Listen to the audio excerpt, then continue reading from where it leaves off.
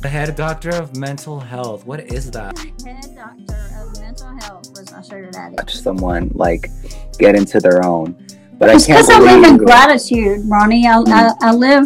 I'm so grateful to be alive and made through. I don't even have bad days. I have bad moments and then I turn them around. Crack took me there. It took my soul. It took my family. It took me places I never would have gone. That has given me rushes or just filled me up with some type of like feeling has always been a thing. I'm addicted to more, you know. I have a disease of more. That's when I overdosed when I was 16. And they're going, here, kitty, kitty, here, kitty, kitty, kitty. Fresh meat.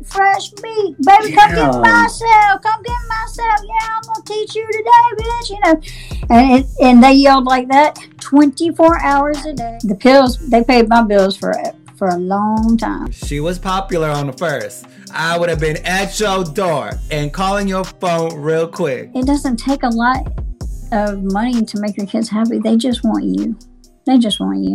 Yo, you sober now? Oh my God! You better kill That's it. right. We don't do no more drugs and no more alcohol. Show me something.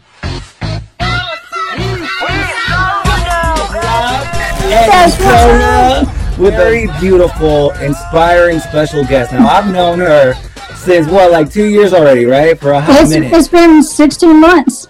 16 months. We've been eye to eye seeing each other, and it's been a crazy journey, like becoming friends with you and honestly just watching you grow. I have our very special guest, Meredith. So what has your day consisted of today? Today my day has consisted of, I babysat last night until 4 in the morning, so with my brand new grandbaby that is the light of my life. And so I slept a little late, got up, did my devotion, my daily devotion, which I do not even leave my bed before I do it. It's literally in my bed. Start my day off with God, some energy, some coffee, some good bipolar medication, keep me straightened out. Then I got the opportunity to go shopping with my mom. And that's a beautiful thing. That is a miracle in itself. That is a miracle that I even have a family that still talks to me. Yeah, I was out there for 34 years. That's a long time. 34 years. 34 out years. There doing the thing in active addiction, right? Out there doing the thing. Started drinking when I was 11, and spent most of it doing cocaine. Okay. So it to me it's just incredible seeing you now, because I can't imagine. Like I'm telling you, like I have been watching you for such a long time, and I don't know if you're able to notice your glow. You know, you've had a glow since the beginning, right? But like now, Thanks. it seems so like effortless, and it's just a beautiful thing being able to watch someone like get into their own. But It's because I live in gratitude, Ronnie. I'm so grateful to be alive. I'm so grateful for everything that I have. You know, that I don't even have bad days anymore. I have bad moments. But compared to the days I've had, and compared to the bad days that I've experienced and made through, I don't even have bad days. I have bad moments, and then I turn them around. And because I'm so grateful, I'm grateful for everything. I'm grateful to have a refrigerator, a bed. You know, I literally am one of those, I was your under the bridge junkie. You know, I was one of those that was, you know, I just didn't have a tent because I didn't have time to sit down and lay down nowhere. I was too busy staying up, you know, getting it, hustling. You know, always hustling, always running the streets. And I always had a hustle. And pills were my hustle. I was the pill lady. Yes. I would. Girl, you would have been I sure would. I would have liked you, girl. I would have been on your phone every day talking about, can you front me a pill or two, girl? I would have had you. Like I had, you know, like I was just one of those, and I did business well. And I would trade them out for my drug of choice, which was crack, and ended up being heroin. And it was anything I could get high of at the end when it was really bad. But crack is what took me there. Crack took me there. It took my soul. It took my family. It took me places I never would have gone. And if I had not smoked crack, I obviously probably would not be sitting somewhere with a needle in my arm. I felt like with stimulants, watched myself die. With heroin, I just died. Like I sat back when I was doing meth, and I stayed up probably 5 years out of 15. You know what I mean? I never slept. People would be like, "Do you ever sleep?" No, it's not possible. And when I fell out, my body would give out. But and then I found heroin, and I did die. And they kept me alive with chest compressions. And I almost didn't make it. Like I've experienced so many of those. I almost didn't make it when God still had His hand on me when I didn't have a hand on Him. And I had so many. I've been robbed like at gunpoint with big guns, big shit guns, and I've been raped at gunpoint more than one time. I've had all these things that I shouldn't even be here for, and ODs. That wasn't my first OD. I was 16. I OD'd on cocaine. So and people said, "Well, you don't look like a crackhead." When I went back home with my daughter, they told my daughter, they were like, "Your mom was the prettiest crackhead we ever met." Oh my God! I'm sorry. Now I can't have to laugh to that. You're beautiful. You're absolutely stunning. I love your hair. Your energy is just so magnetic. And like to think, that you were out there for 34 years. So you mentioned that you started drinking at 11, right? 11. And the first time I tried it, I knew I had arrived. I knew that was what was up. But I feel like my first addiction started with stealing when I was 8. And I started stealing, and I got that rush. And I was like, "Ooh, I like this." And and actually stealing, I had to work the 12 steps for stealing. I couldn't even go through self-checkout. I go through self-checkout, and it is a trigger. I'm like, okay, I gotta scan it. It's hard because I stole for so long, and I wouldn't steal from people. That's why on the streets I was allowed in most houses, and people weren't allowed in, because I didn't take from people. I was good to people, but I would steal from a store in about 2.56 flat. I stole everything. Didn't care. I was like, they got insurance. Doesn't matter. That's justifying it. They good. They gonna be aight. I used to do stuff like that. They gonna be aight, girl. they don't need this. You know what?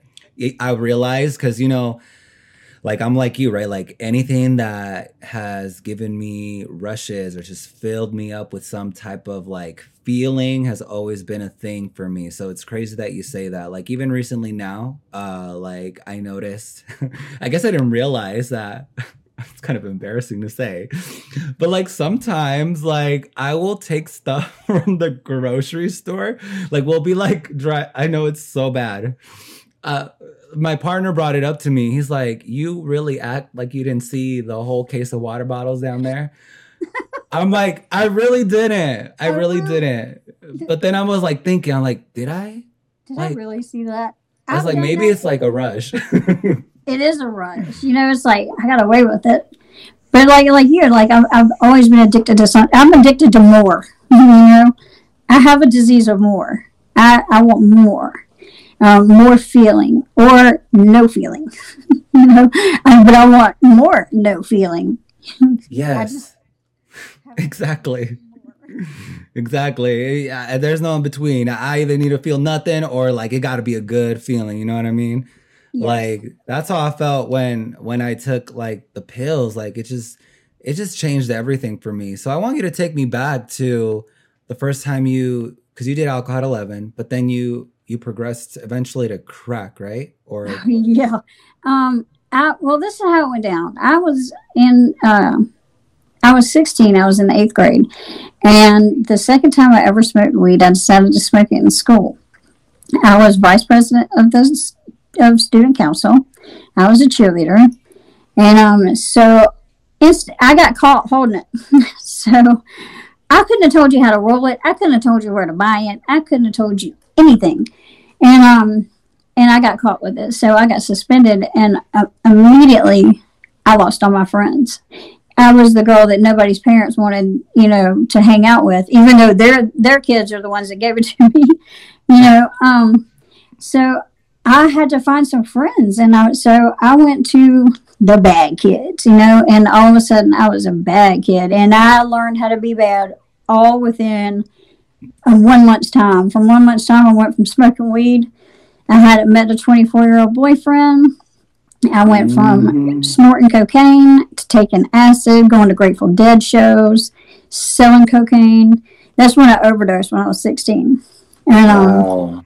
yes, and then when I was 19, I was a librarian in the school system. I was also a kindergarten assistant the next year, working in elementary K through 6. And I started doing cocaine again. And it progressed very quickly into crack. So I don't remember the first time I did it. I just know that the first time I did it, I knew I was screwed. I knew my life was about to change right then, right there for the worse. And it did. And it took me immediately. Within a couple months, I lost my daughter. Well, I didn't lose her, but I was starting to. I was starting to go places and do things that I normally wouldn't do. I mean, I had a house, I had a car, I had all that. And all of a sudden, my values changed. I didn't care. And at first it was kind of fun. At first it was kind of like, yeah, I was super high. Yep. Like, this is what I've been looking for. I want my eyeballs to pop all the way out of my head and stay up for 5 days. But it progressed. And then when I actually did lose my daughter, I felt like I had nothing else to lose, and I just went balls to the walls. And I started prostituting. I stole a safe, a whole entire safe. Yeah, I was looking at 25 years for attempted safe cracking. I did it. I stole it. But I caught him. Somehow or another, I only received 5 years. I did a year in the penitentiary. Wow. Yes. In SCDC. It was a very long, long year. How was that? Well, it was long, right? But how was that experience? Well, you know what? Honestly, when you're 4'10", you don't get messed with, because you're a punk if you mess with somebody my size. You know what I mean? Like, you just don't. I had no problem when I was in there, honestly. It was just missing my family and people on the outside and hating being there. Like, I was set up. I had a room. I didn't have not one bad roommate. Not one the whole time I was there. The worst part of it, let me tell you the worst part of it. This is even horrible to talk about now, is receiving when you first get there. I went from the county the next morning. I thought, first of all, I fell out in the courtroom because he said 2 years. I thought he was going to say rehab. He said this Department of State Corrections. Oh, no. Yeah. I had no, what? And so, yeah, and the next morning they put me on a bus with 2 ladies with pump shotguns. And we get to the place, and they said, "Welcome to hell, ladies." So, yeah, you get in, and it is the worst place you could ever imagine going in your entire life. Once you got your beds, you got your stuff, you're walking down, right, into this huge building, this huge concrete building, and you walk in, and I'm talking, there are 3 floors of concrete cells with women hanging out of them from every single place. And they're going, "Here, kitty, kitty, here, kitty, kitty, kitty. Fresh meat. Baby, come get my cell. Come get my cell. Yeah, I'm going to teach you today, bitch." And they yelled like that 24 hours a day. Your day started at 3 o'clock in the morning. You ate lunch. You ate breakfast at 4 o'clock in the morning. You ate lunch at 10, and you ate dinner at 3 o'clock in the afternoon.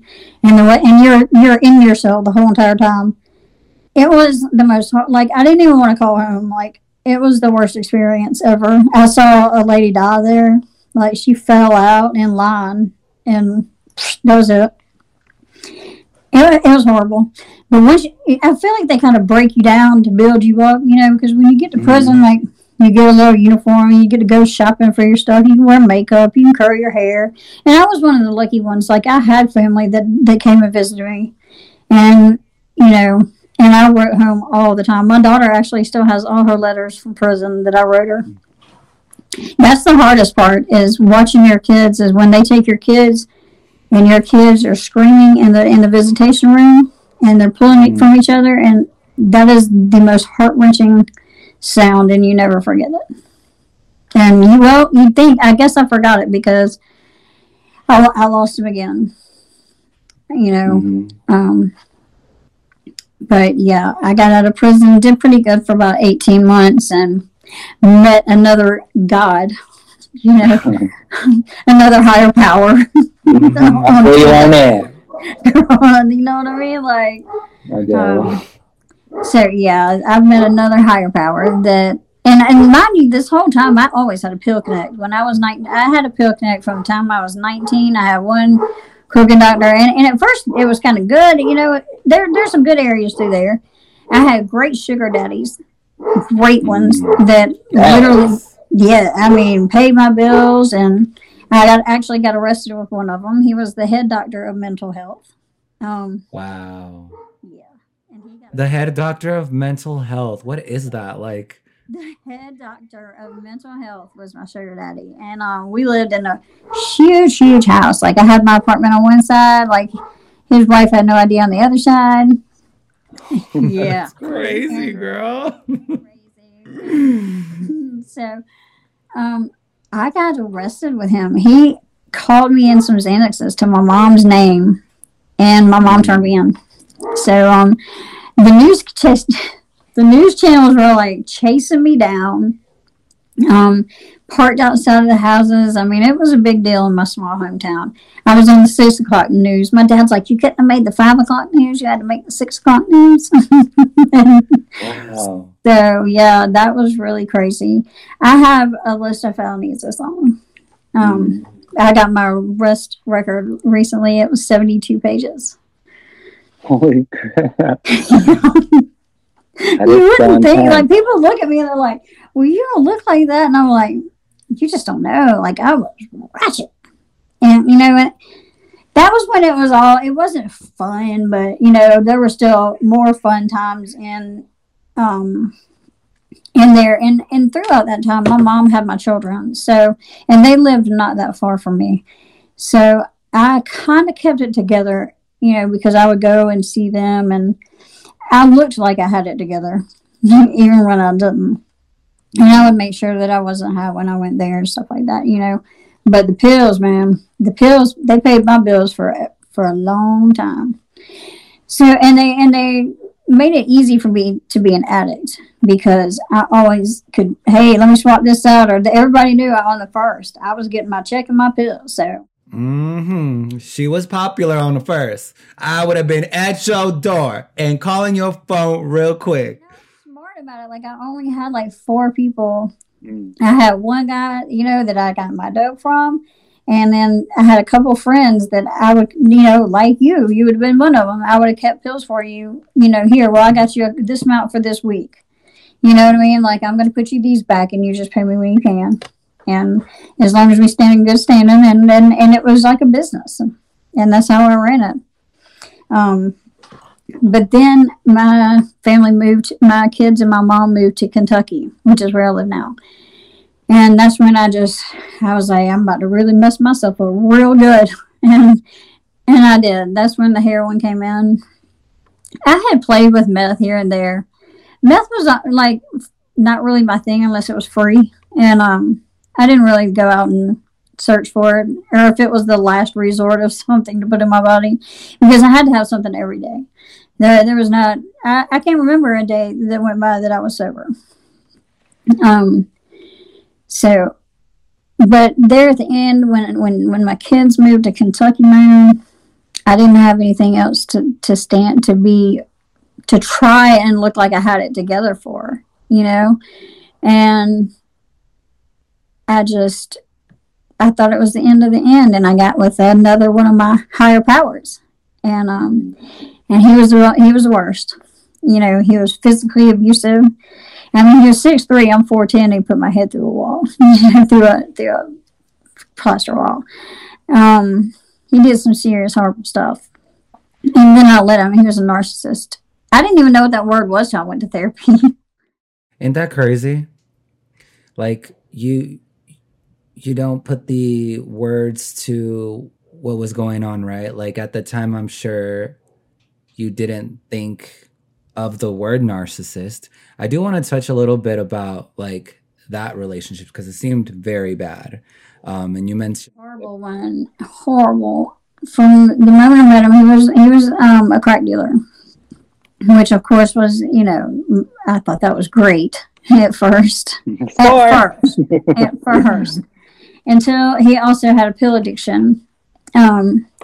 So, you know, he love bombed me at first. I'm the best, you know, I'm what he's been looking for all his life. You know, I'm his number one. He's never met anybody like me. Then coming to find out a year into it, I had been paying. I thought he had kids and some more stuff.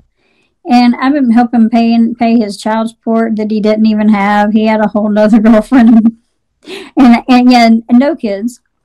And I'm the dummy. I stayed with him, even through everything. But at this point, I was so screwed up. I didn't know whether I was coming or going. I was shooting my pills. I was getting K4 Dilaudids, like 240 of them a month. And I just kept those just to shoot. Just that. And he would make me feel like I was really crazy, you know, like I'm imagining things. And I would question myself, like, maybe I really am. And I was so good to him. I just couldn't figure out why I can't make this man love me. Like, surely if I do this, he'll love me. Now, it never, you know, occurred to me to get away from him. So I stayed with him through a prison bed. He did a prison bed, got out. It was good for like a month, and then went back. Well, then he started smoking crack, and it really got bad. Yeah, it really got bad. So it went from just me doing it to both of us doing it, and I paid all the bills. And you know, the only good thing was, I guess, physically, was the only person I had ever really been with in my life that I actually enjoyed it, you know, and I thought that was love. I thought that sex was love. I had hated it up until then, I guess, because I had used my body in so many ways that just made me feel disgusting, and I always felt gross. I always felt disgusting. So, but with this man, I ended up sleeping in the woods, not even in a tent. I'm talking sleeping on leaves. I stayed in the shed and I think I did a video about it one time. I have scars up and down my back where bugs ate at my back. And, Wow. Yeah, it was the worst, most disgusting place you could ever even imagine. I can't even think, I wouldn't even want to step foot in that place now, nevertheless sleep there. You know, I literally would go steal off every other day and put cans of off on me before I went to sleep, so that or before I passed out. I never just went to sleep. Or I passed out drunk because I had a credit at the liquor store. I traded the guy at the liquor store out pills every month. And it was a little barter system in this little town, you know. Wow. But it was a horrible relationship. And I think when I finally got away from him is I knew he was cheating again. And I found out that not only was he cheating on me with a girl, this time it was with a guy also. Well. Yeah. Okay. Yeah. So I was just like, wow, are you for real? Like, that was it. That was all. That's all I could take. Not that I had any problem with it, you know, if he was, but like, how was I that blind? You know, how did I miss all that? And that's when I kicked him out. Finally, I kicked him out. So this kind of brings me to where the day I think everything turned around for me. I'm sitting in this trailer that I had. It's a dilapidated trailer. I tried to make it look decent, but all my money was going to drugs. I didn't have time to buy things that flowers and stuff. I worked in the yard though, but all my money went to drugs. And I was sitting in this room, Ronnie, and I looked around, and when I mean to tell you, I felt this blanket of darkness all around me. And I looked around, and I remember, and I said it out loud. I said, I can't even talk. And I couldn't even speak. I had nobody to talk to except for the heroin dealer that lived in the other end of my trailer. I said, I can't even talk. And right then, something broke in me. And I started right then thinking, I think God heard me. There's nowhere else I could go. I was at my lowest. And it still took 2 more years, but I quit the needle because I came and visited my kids. But it was slow. It was a slow progression. And I was still just drinking. That, oh, I'm doing good, man. I'm just drinking, I feel you. And, oh, I'm just drinking.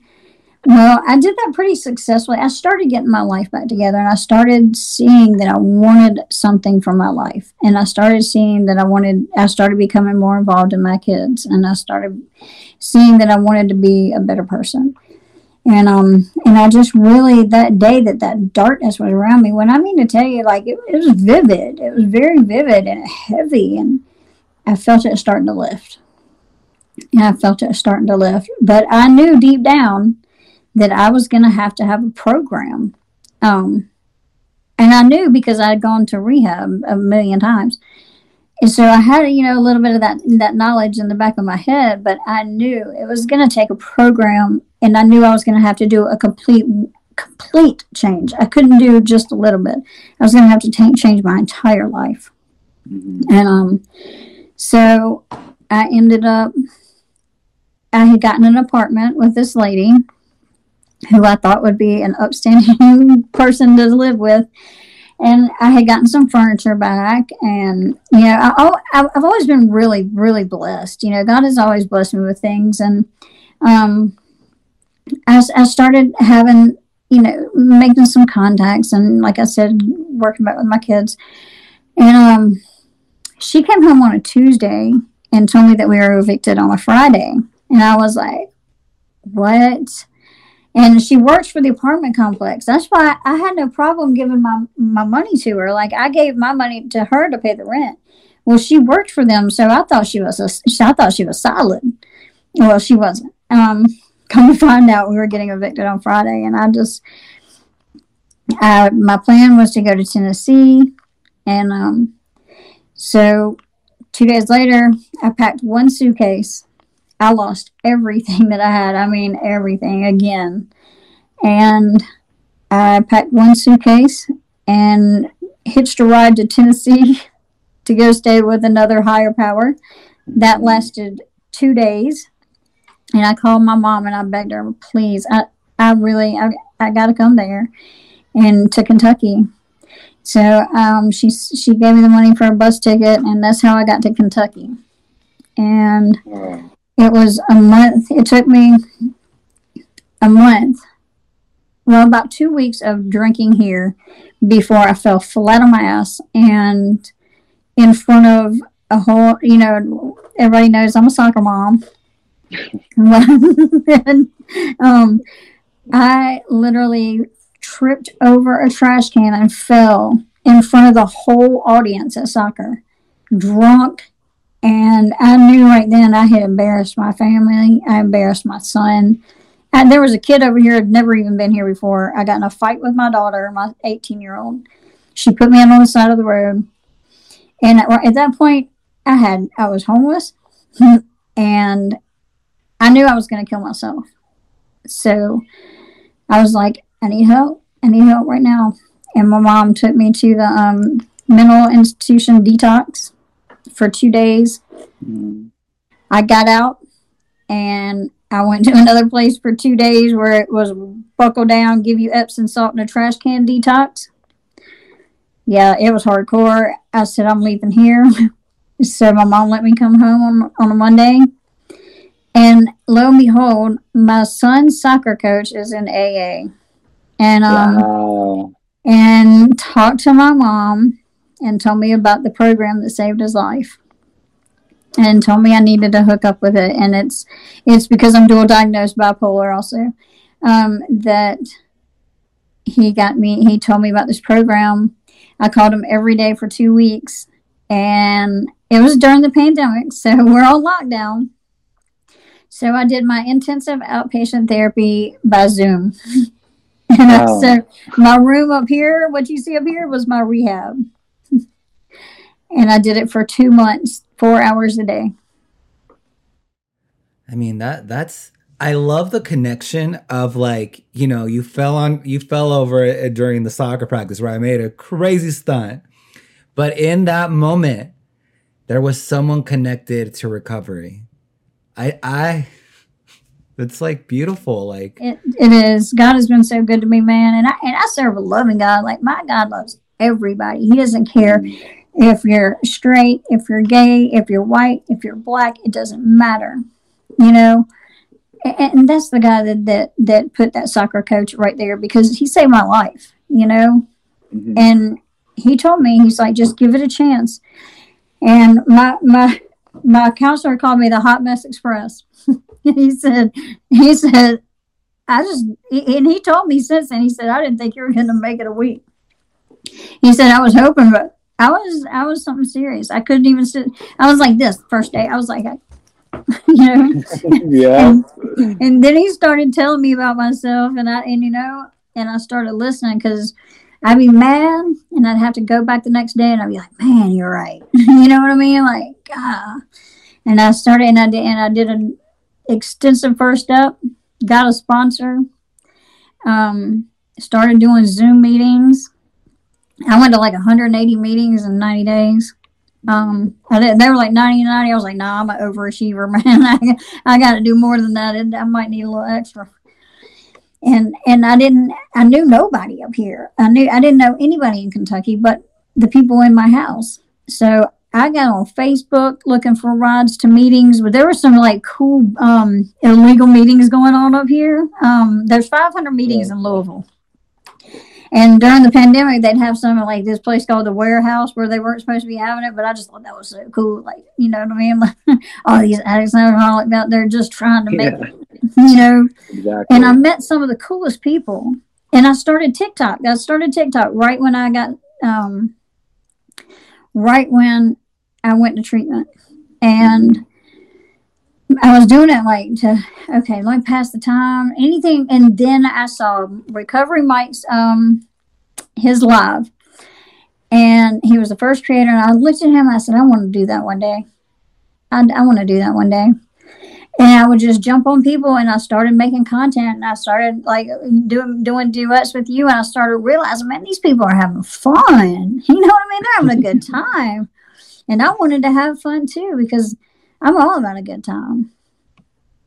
That is so beautiful. I mean, yeah, like that's crazy to think that, because during a pandemic too, that's when you started your recovery. And that was a very, I don't know, like, because that was like my first year, like getting sober, like during the pandemic. And I thought it was incredibly challenging, because like you said, you had to go like to them secret meetings. Like there was just a lot of elements of recovery that were stripped away at that point. So it was a little more challenging, and you still made that time to go to those meetings. Not 90 and 90. She doubled that. You doubled that.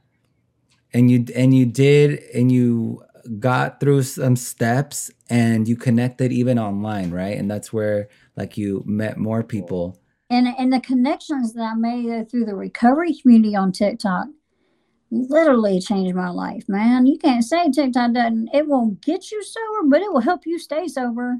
You know, as long as it's what you put in, you get out what you put in out of anything. And You know what I mean? So if I want to make good connections, and which is what I do, I jumped on people's, I was commenting, I was in their DMs, I was on their lives. You know what I mean? Like, hey, I'm Yeah. trying to do this too. And it's because I had to have that connection. I have to feel a connection with other people. And it's been a wild ride, man. It is. And now It I've has got been a like while. I've got like 72,000 followers, and people that really just that reach out to me, and Hmm. people who tell me that I helped them get sober, and I'm like, man, what? I can't even wrap my head around that. Like I'm their inspiration, I'm their role model. Man, nobody's ever would have said that about me before. Ever. That's crazy. But like to think about it, right? Like you were out there for 34 years. You've clearly have gone through some horrible darkness, right? And now there's people that look up to you. And I'm proud of that you have such a big following too, because you have such a genuine like glow. And like I think that's so important, and like it's such a beautiful thing to watch. I wonder, how does it feel though? I know you're like, what? I can't even believe it. But like, how does it feel like knowing that people are looking up to you and asking you for suggestions on how to make it through like you did? How does that make you feel? Amazing. And it makes it worth it. It makes me feel more confident. It helps me hold me accountable. Hmm. It really helps me hold me accountable. Hmm. But it makes me feel amazing because I did the work, and I did a lot of work, and I put the time in, and I do work every day. I work a program every single day, so I feel confident. If, I might not know a whole lot about a lot of things, but if there's one thing I know a lot about is drugs. And I do know how to help with withdrawals. I do know how to help with withdrawal symptoms. I do know what to do with cravings. I do know I can tell you from my experience. And if you can get it, I can't tell you what to do, but I can show you what worked for me. 100%. 100%. I just, that's what I love about recovering drug addicts and alcoholics, right? Because we go through this very dark moment in our lives. And in the moment, most of us really feel like, damn, like I ain't gonna get out of this. How is this gonna work? And then fast forward to now, right? You, through that darkness, you are changing people's lives through your experience because you've gone through that, right? You know exactly what they're feeling, what they're going through. And it's an inevitable type of like blessing. And that's how I feel like it's truly God's work. So really quick, talking about higher power, right? How important do you think it is to have a higher power while you're in recovery? Right. Man, I think it's number one for me. And people ask me, what do I do? Pray. Pray, number one. What do I do? When God became my best friend, and when I mean to tell you, God does everything for me. I asked him to pick me out something to wear. Okay, he must have made that decision for me. I include God with everything. And I talk to God. I have a conscious contact with God all day long, And I think for me and for me, it was the most important thing, period. Hands down, you know what I mean? I couldn't have gone to any other steps without God. Was your connection, or should I say, was your awareness of a higher power like that while you were in active addiction, or do you Yeah, think once you and got I was one of okay? these people. I would pray for other people, even when I was using. I'd be like, I'd help them out, and I'd be like, well, God wants you to do this, but I wouldn't even do it for myself. I'd be like, God, we're not going to talk about me right now. We're talking about these people. So Oh we're my trying to God, help yes, them, not me. So, and he same. knew like when I was ready, I was going to be ready. But yeah, I would cry out to God, and I was mad at God because I was like, man, you can take the taste out of my mouth. Why aren't you doing it? Why aren't you doing this? And it was all in his time. And I feel honestly, it's so I can help because I didn't quit everything cold turkey, all at once. I did it one at a time, a million times. And I've been through so much and so many different things that so many different people can relate to it. So many different people can relate to my story because, I wasn't just a heroin addict. I wasn't just a cocaine addict. I wasn't just an alcoholic.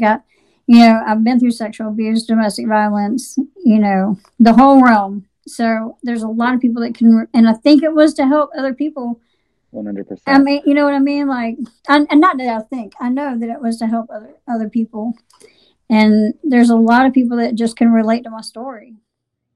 Yeah, like I honestly didn't even know that you were in a physically abusive relationship. I relate to that. I mean, I was in one for 5 years, and drugs were involved, and I too just couldn't leave. Like it's so difficult. So I want to ask you, like, what kind of advice would you say? Because I'm sure there's a lot of there's a lot of men and women in these type of situations, right, where there is drugs involved and where they are infatuated and in love with their partner, but they're getting physically abused. What kind of advice do you have for them? And mentally abused. Mentally too. That's just as bad. They break you down. Yes. And make you think you're crazy, and then you feel like you're crazy. Yes. Like, I honestly, if I compare the physical or the mental abuse, I really do think that the mental abuse was way more horrible than the physical. I think so. I think so too. Because let me tell you, this is why. Because bruises heal, words don't. Mm-hmm. Those bruises are going to clear up, but you don't forget those words. Yeah, I didn't. But my advice to what were you saying with somebody that is still in it? Yeah. It's just put yourself first. Put yourself first. Think about yourself, and just know that there is help out there. Just reach out. There's shelters. I've been in the domestic violence shelter for women. There are places to go. There are people that can help you, and just reach out, because you can't. It's really very hard to do by yourself. And most of the time, the best thing to do is move and have no contact, zero contact. You can't just say, "Oh well, I'm going to read your texts," because those texts start playing in your mind, and then you'll be right back. It's a lot like a drug too, like a dynamic like that, and like a relationship. It's a lot like a drug. I remember, like, I felt like I needed the person, right? Just like the drugs. I did too. Totally addicted to him, 100%. He was my drug, and I used to tell him that I'm addicted to you. And and that's why when he'd be gone, I'd be, calling him every 5 seconds. Where are you? What are you doing? Same. Who are you with? Not that you ever tell me the truth, but literally. Tell me another lie. Please, I'll believe it. I'll believe all of them. All of them, and do. I mean, it's just really wonderful to like watch you now and to think that you went through all of that. So, what is your sobriety date again? 11/1/20. 11/1/20. So in that span of time, right, girl, you better kill it. Like, that's amazing. Have you ever had moments in sobriety that were like challenging, I guess, to where you felt it was in danger? Yeah, I lost my best friend in sobriety. When I left South Carolina, he was just doing pills, and 5 months later, I get a call and he overdosed on heroin. That was really tough.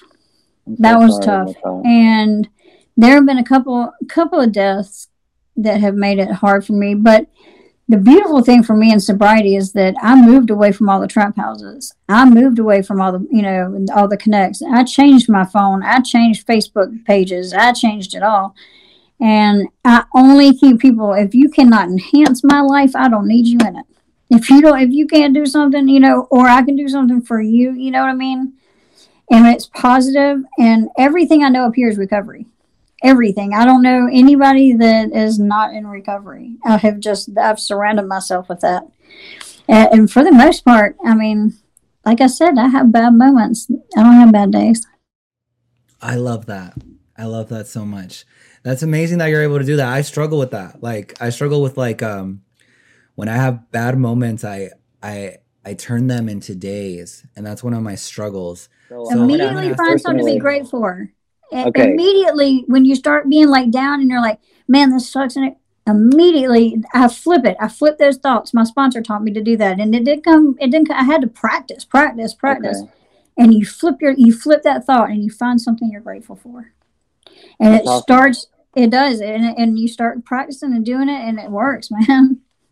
And it's good to note that it's practice. It's good to note that you say it's practice because I'm probably gonna try it or people are gonna try it, and but like it's like a muscle, right? Like you have to like the more you do it. Hmm. You What else know, helps you? What else helps to maintain your sobriety? going to meetings, Meetings. staying connected, Mm, with my support group here, staying connected online, and helping other people help my sobriety. Giving it away. When I give it away, then I can keep it. And I get so much love that my cup runneth over. So I have love to give back, you know. And for me, like, I don't know, I am just one of these people. I have a huge, huge heart, and I love to love people. I love to love on people. And so that is one of the things that helps keeps me sober is giving love, showing love. mm. So connection, meetings, Connection, meetings, therapy. therapy. Therapy is I love that you important. mentioned therapy. And there's So, free therapy almost everywhere. okay. Um, if you look up free therapy, if you need therapy and you want to go to therapy and you can't afford it, Google free therapy near me, Mm. and you'll find somewhere. Because I go to So free no therapy. excuses. No Yeah, excuses. right, No right. excuses. I, That I like part. how you bring up therapy because I think I've been And I've seen a lot of sobriety stuff and things like that, but I always like really just because I go through this, just because I go through like where I'll stop kind of going to meetings or I'll stop kind of doing work and I can feel it. And that's why I think it's so important for people to know that just getting, in my experience, of course, that just getting clean and getting sober, it's amazing, right? But I think it's so important to make sure you attach yourself to things like therapy, connecting yourself with other people. I had somebody, my therapist explained going to meetings to me like this. He said, if the doctor told you that you had to go, that you had a disease that wanted to kill you, and you had to go an hour a day to the hospital and get a treatment, would you go? And I was like, yeah. He was like, well, it's the same thing. You have a disease that wants to kill you. You need to go get your treatment. It's 1 hour a day. And I was like, wow, it's true. it is It's true. true. So how do your kids feel about you now? Like you're a TikTok star and that like you're sober and shining. Like, how do they feel about that? They love having their mom, back in their life, and especially especially a sober TikTok mom. I'm like the cool mom now, and I'm not just the cool crazy mom. Cracked out crazy mom, and um, they just love having me because I give them my time. I don't have a lot of money to give them, but they get my time, and I have three, so we all live in the house together, which is awesome. Mhm. We all live with it's me and there's five of us. Well, six with the baby. So it's my three kids, me and my mom and the grandbaby.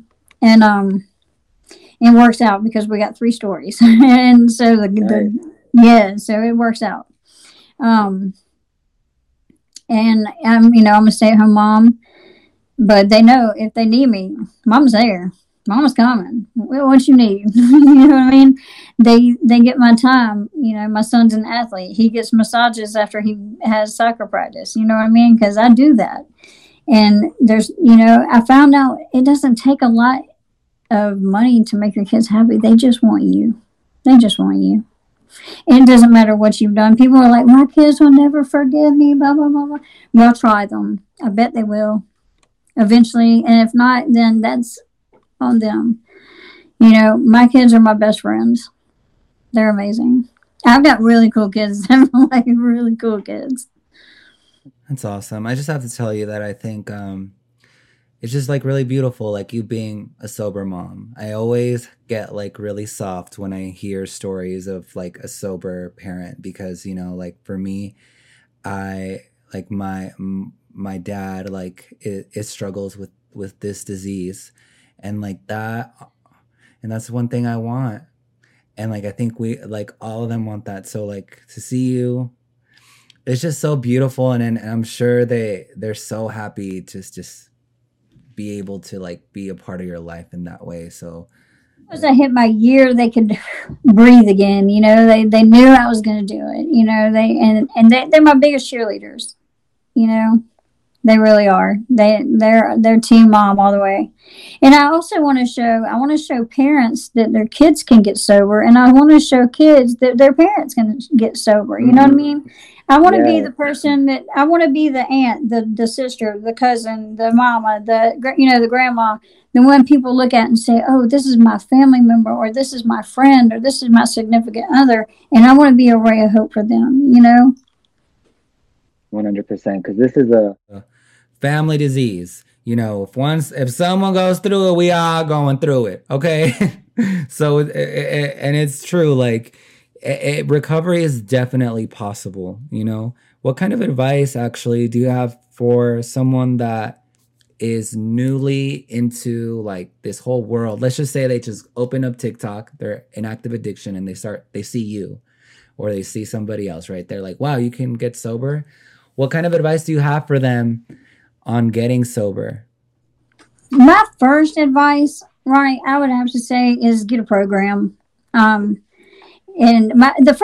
get asked this question all the time, like, or how did you do it, or what would you do, or I'm struggling, what do I need to do? And the first thing I ask them, what are they struggling with, and do they need to go to detox? I suggest medical detox, because detoxing at home is really hard and sometimes very dangerous. And then I suggest a program, and then I suggest to them a 12-step program. Mm-hmm. You know, it's not attraction or promotion, but I do work a 12-step program. Same, 100%. I'm fully open for all recovery paths, but like I always say, absolutely. I strongly suggest a path that allows you to connect and work on yourself. I do suggest getting connected, and then, you know, and that's what I always ask. And if you're not willing to do a program and you want to do it yourself and at home, okay, get connected. And I send them to people like you. I send them, these are the creators you need to go check out and watch. And it's usually you, Recovery Mike, APTV, you know. We love them. The whole gang. I hope I get to meet you one day. Who have I met? I've met Dizzy. Who else have I met? I don't know. I've met a few people from TikTok, not even creators. Like when they say, "Hey, I'm in Arizona," I'm like, "All right, let's go to a meeting. I'm down to meet there." So if you're ever in Arizona, girl. As a matter of fact, I'm thinking I've got this surgery coming up. I'm having major back surgery coming up probably at the beginning of April. I fell in a restaurant up here, and wow. Yeah, and I have a lawsuit because it was their fault, and I'm going to have major back surgery because of it. So, but after that, I have a friend from Tucson, and that wants me to come. So I'll be in Arizona. I say definitely within the next year I'll meet you. Okay, well, when you come, I'm here, girl. I'm here. Okay. All right. So you mentioned you're gonna have a back surgery. If I had that news, I'd be really scared. Right. It will be my third. So.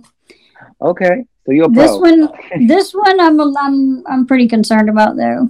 I'm not as young as I was, you know, like when I had my other ones, and I'm in so much pain all the time. I'm just ready for it to be over. You know what I mean? Like it just happened in December, at the end of December.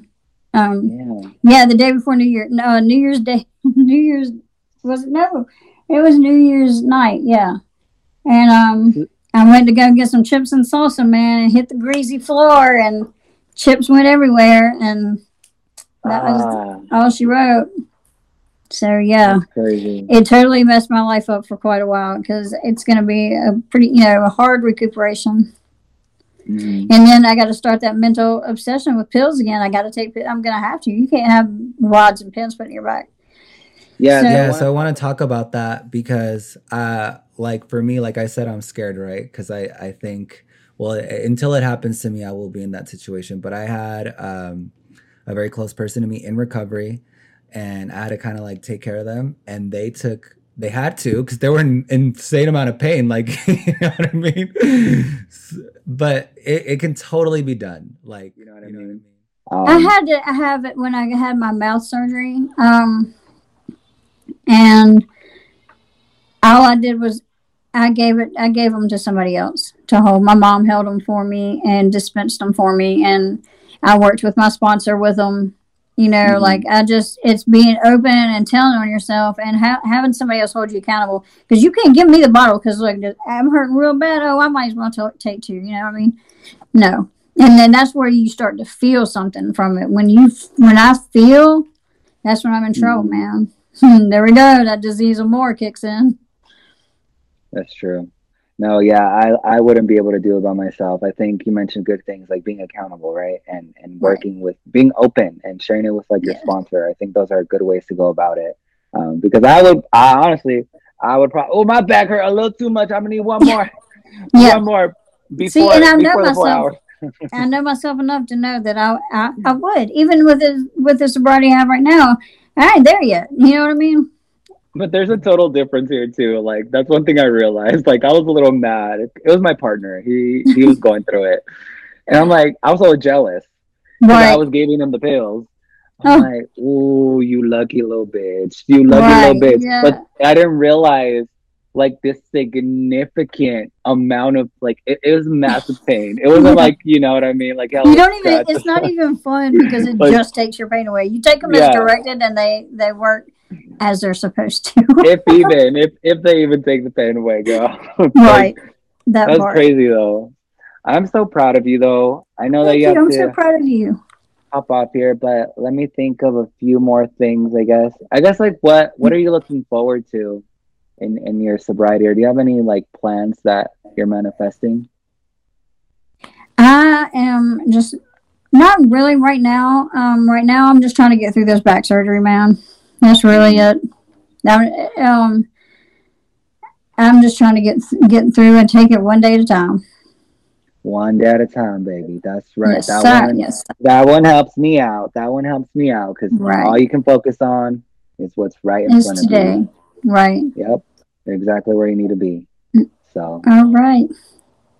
Well, do you have any other thoughts that you want to share?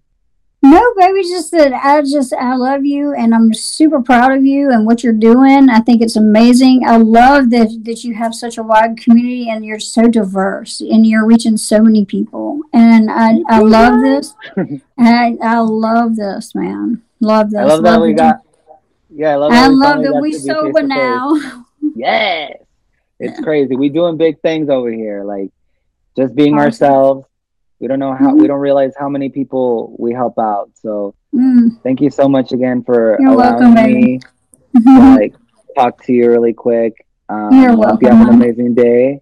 You Stay too. Connected, all right? Absolutely. With me, like you got my number. I look and don't think I won't use it. Please use it. Please. All right, baby. Have a great day. Care, love. All right. Bye-bye. Love you. Love you. Girl, Miss Meredith.